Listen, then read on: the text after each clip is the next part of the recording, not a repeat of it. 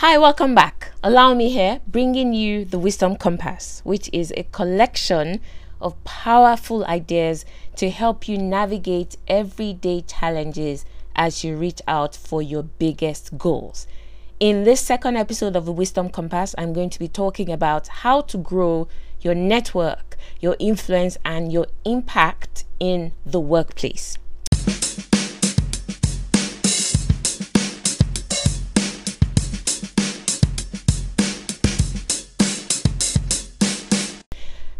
So this is something that I've observed in my own life and in the lives of different people, including some of the clients that I've coached, that is very common in holding people back from progressing in the workplace. So I'm going to be talking to three categories of people today, right? So the first category of people is you struggle generally in building connections, whether it is socially or professionally, at home or in the workplace. You may think, oh, I'm an introvert. I like my own company. I don't like meeting new people. The only people you tend to talk with and engage with are people that you've known for 10, 20, 30 years. Meeting somebody new, putting yourself out there is extremely difficult for you. That's the first category. The second category of people that I'm talking to is you do well socially in terms of your network, your influence and your impact outside of work are very good. You have a lot of friends and connections. You are influencing and impacting people's lives through social platforms. Maybe it is church, it is a charity, it is friends and family helping people, etc. But you have struggled to replicate the same success in your career or in the workplace.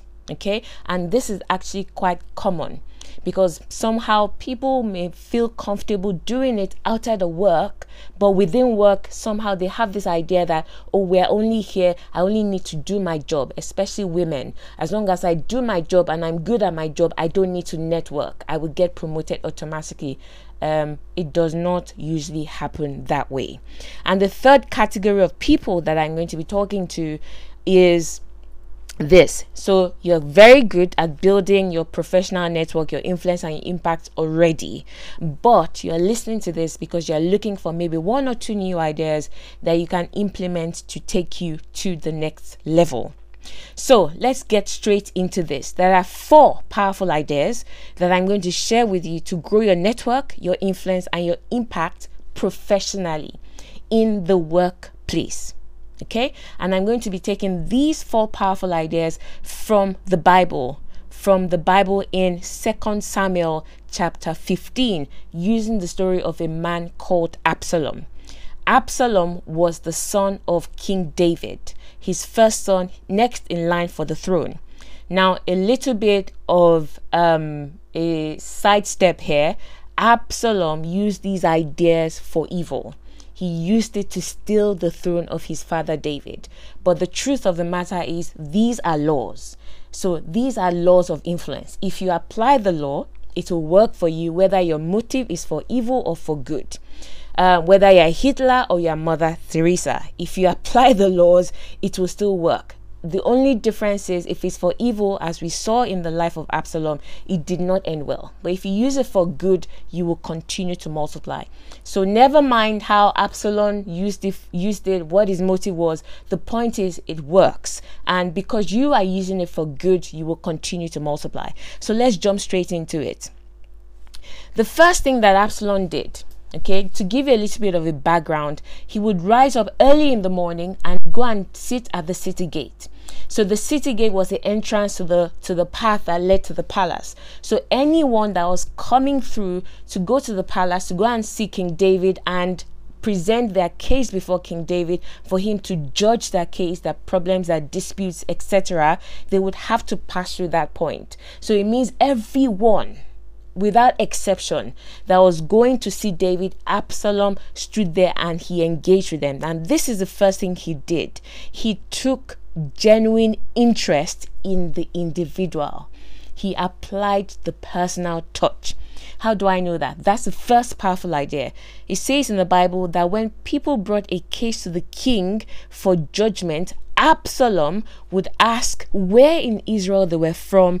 They would tell him their tribe. So everyone, that he would go there early in the morning. so that everybody that passed through, he would stop them and engage them in conversation. Oh, so where are you coming from? You know, what's your tribe? Oh, really? Wow. What's the city? Wow. What about your children? He literally engaged in conversation in order to apply the personal touch. So that's the first powerful idea. You have to get to a point every day in your career where the people that you work with, the people that you engage with, from the doorman, from the receptionist to the CEO. Remember, Absalom, it was not a select few, it was everybody that walked through those gates that he engaged with like that. You have to take a personal interest in their life, not to gossip, not to achieve your own end, because remember, if you do it in a calculating way, there is an aura that will be around you. People will sniff it out and they will be repelled rather than attracted to you. So you do it in a way whereby you are genuinely showing care and concern for the person.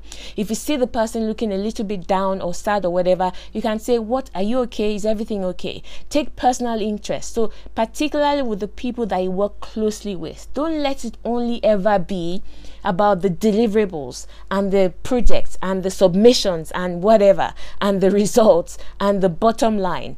Take personal interest, find out about their family. People are always willing to share these things. You don't even have to press too much. You say, how are your kids doing? Oh, I remember that your daughter started secondary school. How is she getting on? Their face would light up and you'll be like, oh, thank you for asking. And that you have left an impression on that person.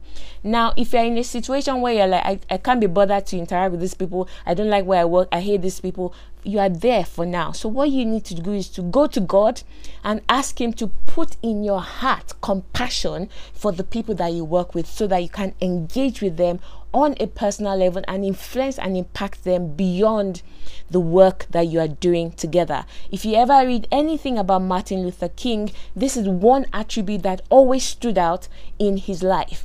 He took personal interest in the people. The movement, imagine how important the civil rights movement was. It was colossal.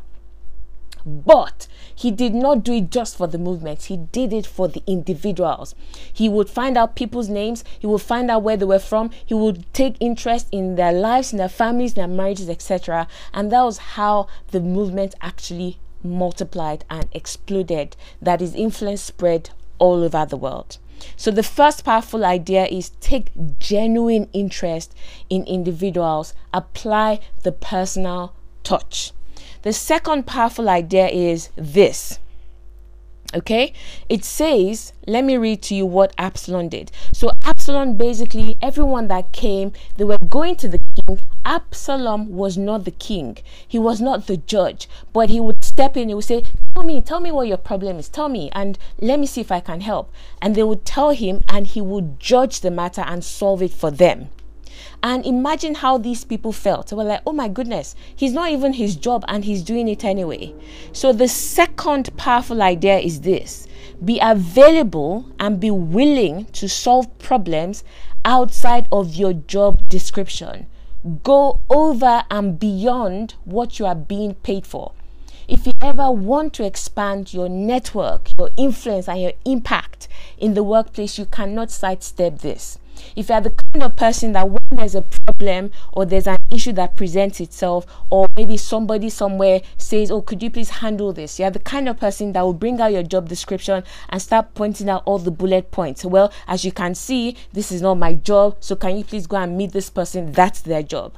If you're that kind of person, you are leaving an impression in people's minds that you are not available for the whole team. You care nothing about what does not, about the collective, that you don't really care about the collective. Okay.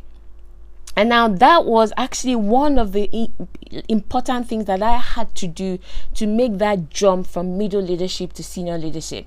I had a meeting after trying unsuccessfully applying for senior leadership roles for a few years, and I just could not break through. And I sat down with my the principal, the head of the organization, and he gave me an idea. He said, listen, you have to do this. There's no crossing over from middle to senior leadership without doing this. And as a result of that, I took on a voluntary role. I did not get paid. It was a lot of work that I didn't get paid for, but I did it with all my might. I made myself available to solve problems outside of what I was being paid for, and that was what opened the door for my influence to spread throughout the organization and eventually led to my promotion into senior leadership. So second powerful idea, make yourself available to solve problems outside of your job description. Number 3, discard any air of superiority. How did Absalom do this? When people tried to bow before him, Absalom wouldn't let them. Instead, he took them by the hand and he kissed them. These were quote and unquote commoners. He was a prince, next in line to the throne. They had every right to bow before him, and he had every right to ask them to bow before him. But he brought himself to their level and he treated them as equals. That is the quickest way to endear yourself to any human being, and the quickest way to get people to run away from you and to be repelled by you is if you walk around with an air of superiority, like you're better than people. Even if you are the CEO, you should still treat people like equals. All right, you should still treat people like equals, especially with us Christians. One thing that happens for us in the workplace, particularly in the Western countries, is if you're a Christian, you look at people that say they're atheists, they're Buddhists, they're Muslims, they're agnostics, etc., and you think, oh, I'm more special than you because I have God's number. I can pray to God. I can enter into the kingdom with the name of Jesus, etc. And we look at people and we judge them and we say these ones are just sinners. They are swearing, and you basically don't want to be tainted. Now, the thing about the truth about it is this. Obviously, you don't want to continually put yourself in a situation that will make you uncomfortable. However, this is how I have been able to deal with this particular one. I didn't want to be, at first I was like, oh, I don't want to hang out with these people. They're atheists. They say there's no God. How can you say there's no God? But I began to realize that they may say there's no God, but there are good attributes in them. God sees them as good. God sees them as his children that he died for. So how dare me now come and say they're not good enough? So I decided that I'm going to love them anyway. I'm going to be accepting. I'm going to do the personal touch and ask about their genuine welfare. That's what I did. In doing that, it became easier for me to be able to say, oh, I'm not really comfortable with you swearing so much. Okay, and because you already have established that personal touch, even if the F word flies from their mouth unknowingly as they're talking, they'll quickly look at you and say, oh, sorry.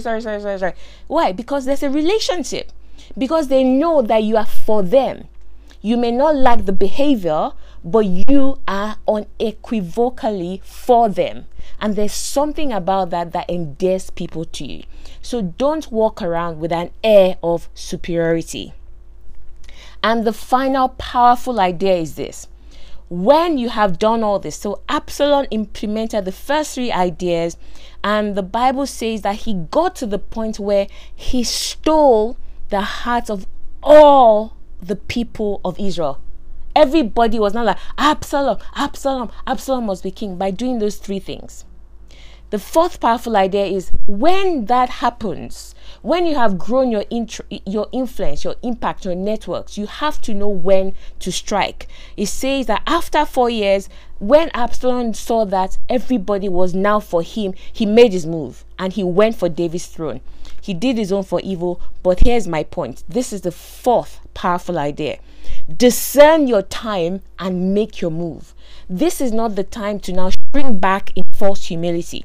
When people are singing your praises, when senior leadership, in meetings, their performance reviews, they're saying, oh, this person did this, this person did that, and you say, oh, no, it's not me, oh, it was just the team, no, you have to accept it, own it, and then use that as your stepping stone into your own promotion. Don't shrink back. So you've done all that work, sowing into people's lives, helping them, applying the personal touch, treating them as equals, showing them the love of God. It is now time for you to reap your harvest. Don't you dare shrink back. Don't you dare allow false humility to keep you from going into what God has carefully orchestrated for you. Those are my 4 powerful ideas to help you grow your influence, your impact, and your network in the workplace, and ultimately will lead you to your promotion. It is me, Olawunmi, and I'll be back next week. Bye.